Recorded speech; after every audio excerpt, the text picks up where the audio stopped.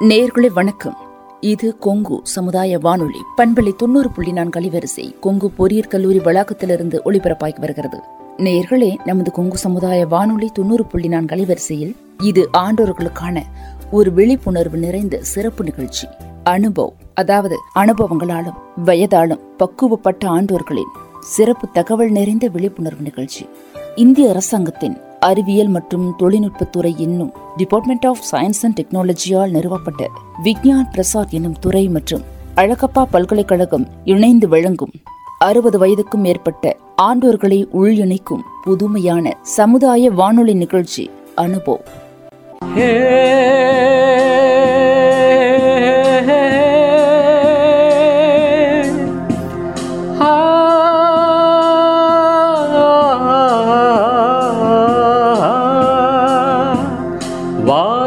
வாருங்கள் தோழர்களே, எங்கள் முதிய தலைமுறையின் புதிய இளைஞர்களே.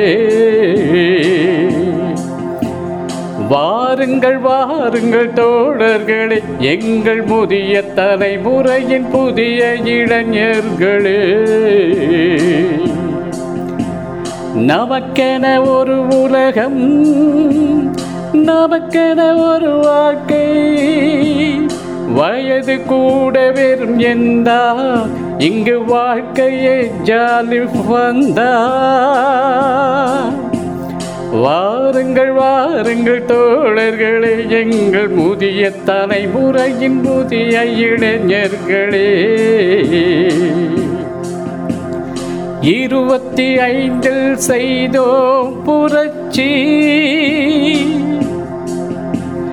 65 எதற்கு அயற்சி. 25 செய்தோம் புரட்சி, 65 எதற்கு அயற்சி. எழுச்சியோடு ஓடி வாங்க, ஆடலாம் பாடலாம், நம் தனித்திறனை காட்டலாம். பாடல் பாடி மகிழ்ச்சியோடு தலையாட்டலாம். அறிவியல் அறிந்து கொள்வோம், வானியல் தெரிந்து கொள்வோம், விண்வெளியில் கூட வீடு கட்டி வாழலாம். வாருங்கள் தோழர்களே, எங்கள் முதிய தலைமுறையின் புதிய இளைஞர்களே.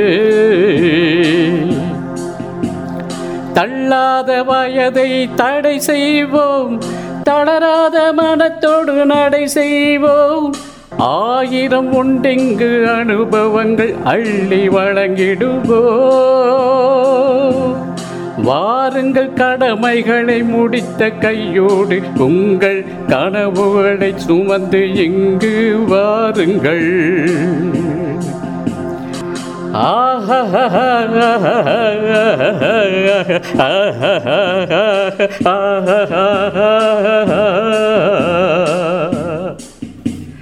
La la la la la la la la la la la la la.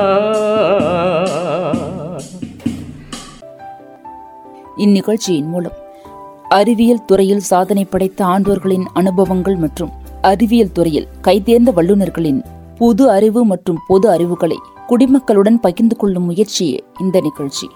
அந்த வகையில் இன்றைய நமது நிகழ்ச்சியில் கொங்கு சமுதாய வானொலியின் நிகழ்ச்சிகளை கேட்ட நேயர்கள் தங்களுடைய கருத்துக்களை தங்களது பார்வையில் நம்மோடு பகிர்ந்து கொள்கிறார்கள்.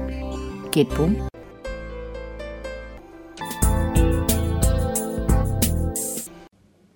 ஐயா வணக்கங்க. என் பேர் லோகநாதன். நான் வெள்ளோட்டிலிருந்து பேசுகிறேங்க. கொங்கு எஃப்எம்ல அப்துல் கலாமின் அறிவியல் ஆலோசகராக இருந்த பொன்ராஜ் சார் பேசியதை நிகழ்ச்சியாக போட்டாங்க. அந்த நிகழ்ச்சி மிக நல்லா இருந்தது. பொன்ராஜ் சார் அவருக்கு சின்ன வயசுலேயே அப்துல் கலாம் அவர்களை பற்றி தெரிஞ்சுக்கணும்னு ஆசைப்பட்டதையே இந்த நிகழ்ச்சி மூலமாக தெரிஞ்சுக்கிட்டோம். அவர் எப்படியாவது அப்துல் கலாம் அவர்களை சந்தித்து அவர் கையை தொட்டு பார்த்துறணும்னு ரொம்ப நாளாக நினச்சிக்கிட்டு இருந்த விஷயத்தையும் இந்த நிகழ்ச்சி மூலமாக தெரிஞ்சுக்கிட்டோம். அவர் கனவு நிறைவேறி அவருடைய கையை தொட்டு பார்த்தபோது அப்துல் கலாம் சார் உங்களுக்கு என்ன லட்சியம்னு கேட்டார். உங்களை பார்க்கறது தான் சார் என் லட்சியம்னு சொன்னார். அவருடைய 15 வருட கனவு நிறைவேறிடுச்சுன்னு சொன்னாராம். எல்லோரையும் கனவு காணுங்கள்னு சொன்னார் அப்துல் கலாம். அவருடைய கனவு என்ன அப்படின்னு சொன்னால், கனவு தமிழகம்னு ஒரு புத்தகத்தில் அவருடைய லட்சியத்தை எழுதியிருக்கிறாருன்னு சொன்னதை தெரிஞ்சுக்கிட்டோம். பொன்ராஜ் ஐயா அவர்கள் 2002 குடியரசுத் தலைவராக டாக்டர் அப்துல் கலாம் ஐயா ஆன உடனேயே இந்தியா ஒரு விவசாய தேசம், நதிநீர் இணைப்பு திட்டத்தை முக்கியத்துவம் கொடுக்கிற திட்டமாக அந்த திட்டம் பற்றியெல்லாம் ஆய்வு மேற்கொண்டதாகவும் கூறினார்கள். அது டாக்டர் அப்துல் கலாம் ஐயா அவர்கள் நாட்டின் மீது நாட்டு மக்களின் மீதும் எவ்வளவு அக்கறை கொண்டிருந்தார், விவசாயிகள் மீதும் அக்கறை கொண்டிருந்தார் என்பதையே தெல்ல தெளிவாக நமக்கு காட்டுகிறது. முக்கியத்துவம் கொடுத்தாலும் கூட டாக்டர் அப்துல் கலாம் ஐயாவினுடைய இந்த திட்டங்களெல்லாம் நிறைவேறாமல் போவதற்கு காரணம், திட்டங்களை நீண்டகால தொலைநோக்கு திட்டங்களை நிறைவேற்றுவதற்கு நல்ல தலைவர்கள் இல்லை என்பதைத்தான் நாம் அறிய முடிகிறது என்று சொன்னால் அதில் ஐயமில்லை. பிரதமரே சொன்னாலும் கூட தொழில் செய்வதில் சாதாரண மக்களுக்கு ஏற்படும் சிரமங்கள் கொஞ்ச நஞ்சமில்லை என்பதையும் நாம் அறிந்து கொள்ள முடிகிறது.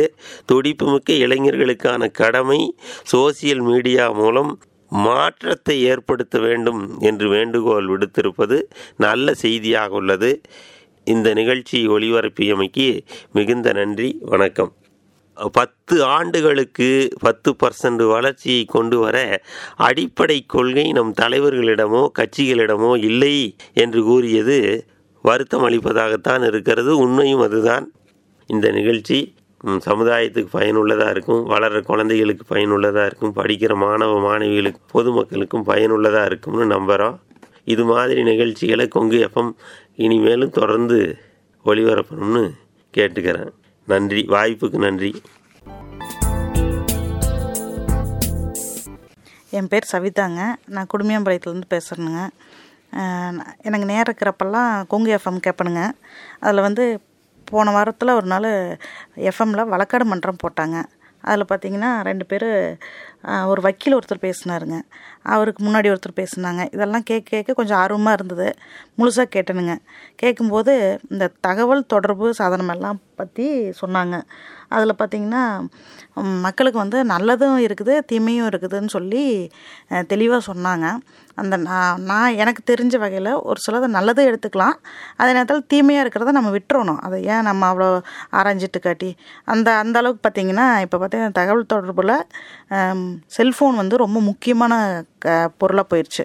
இப்போ அது இல்லாமல் யாருனாலும் இருக்க முடியாத அளவுக்கு கொண்டு வந்துருச்சு. உலகமே அது கைக்குள்ளார அடக்குன்னு சொல்கிறாங்க.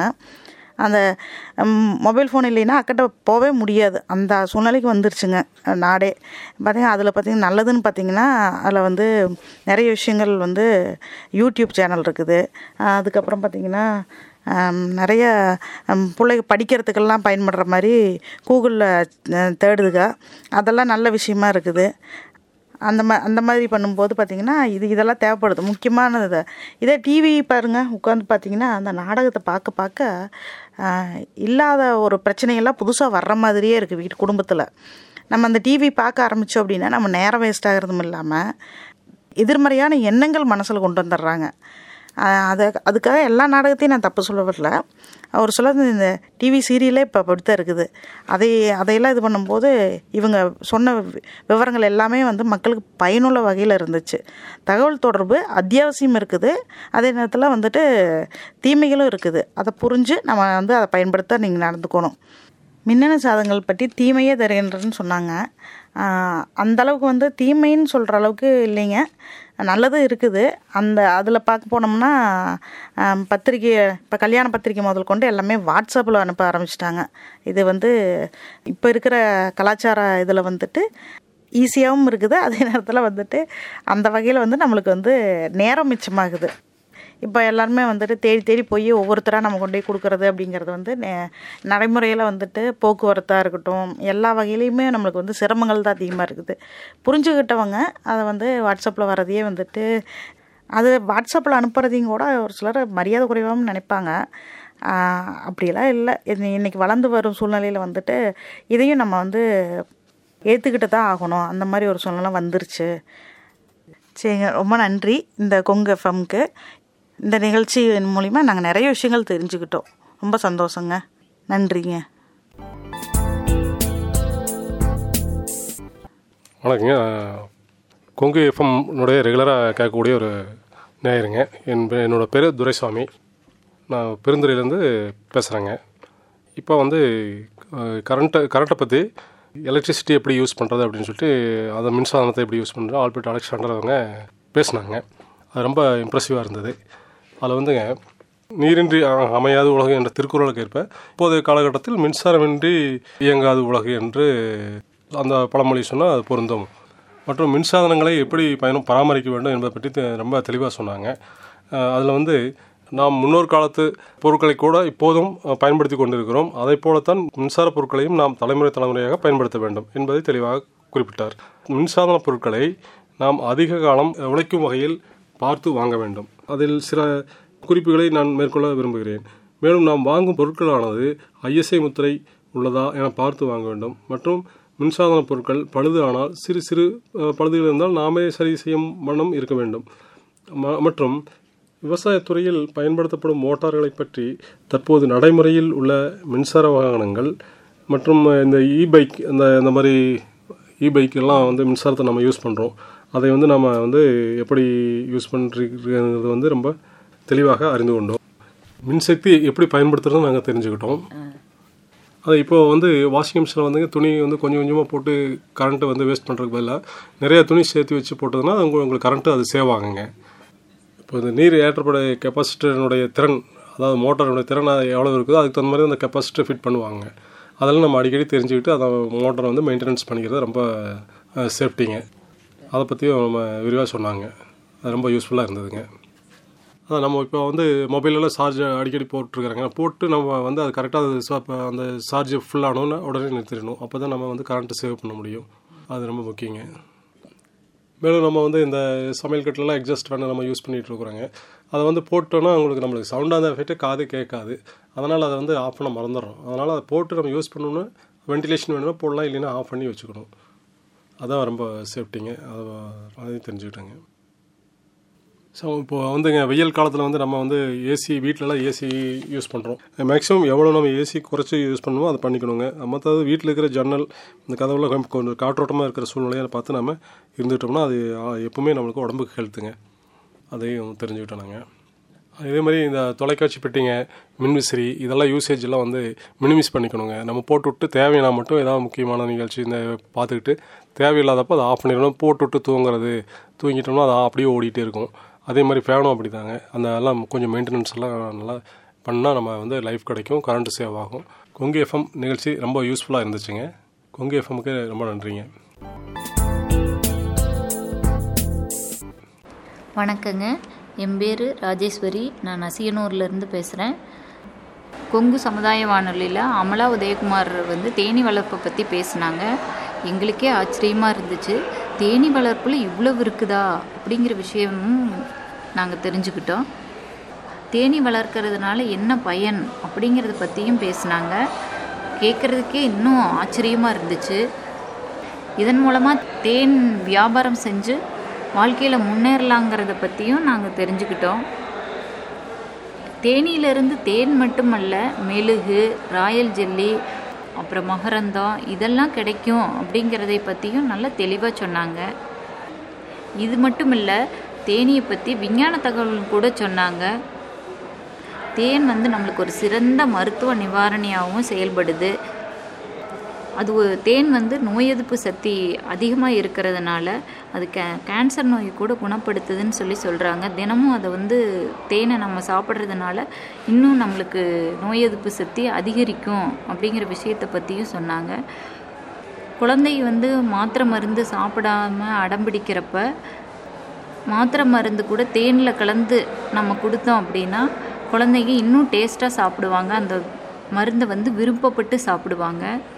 இதை பற்றியும் அமலா உதயகுமார் நல்லா பேசினாங்க.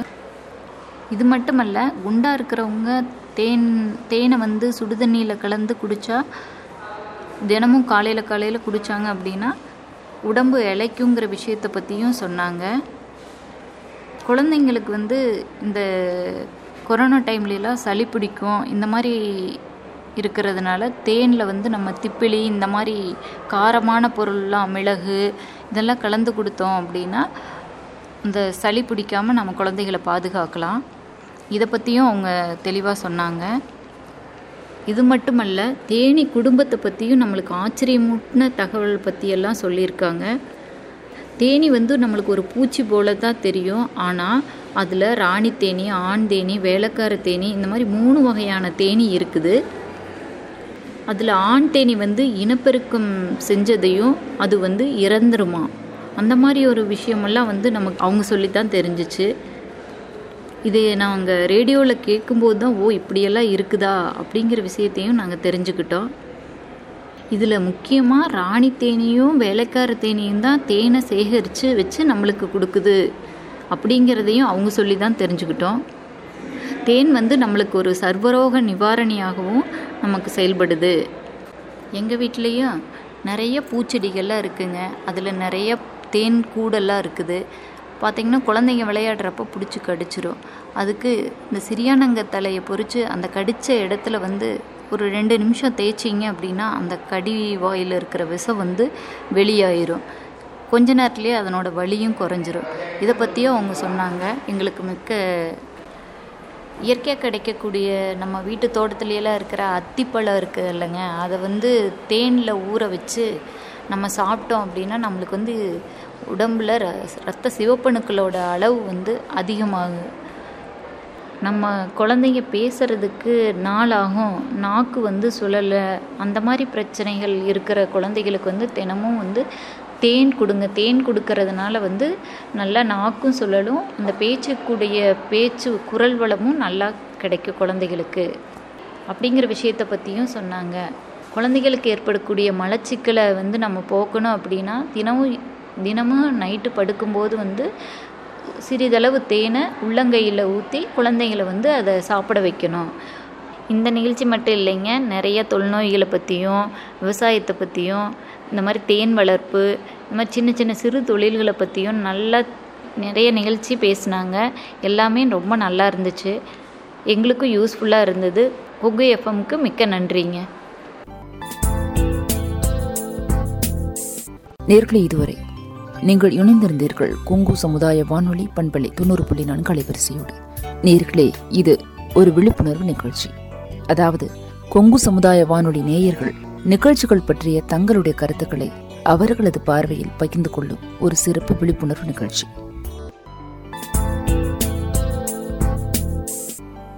நேர்களே, நமது கொங்கு சமுதாய வானொலி பண்பலை 90.4 அலைவரிசையில் நீங்கள் இதுவரை கேட்டுக்கொண்டிருந்த நிகழ்ச்சி ஒரு சிறப்பு விழிப்புணர்வு நிகழ்ச்சி. கொங்கு சமுதாய வானொலி 90.4 ஆண்டோர்களுக்கான ஆண்டோர்களின் சிறப்பு நிகழ்ச்சி அனுபவம்.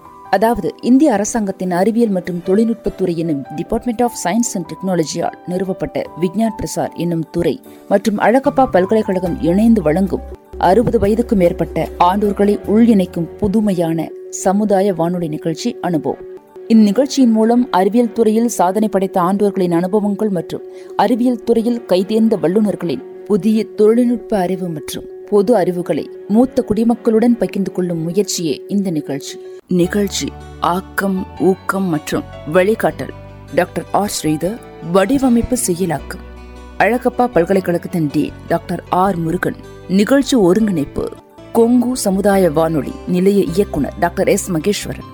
தயாரிப்பு அறிவிப்பாளர் கவிதா சிவகுமார்.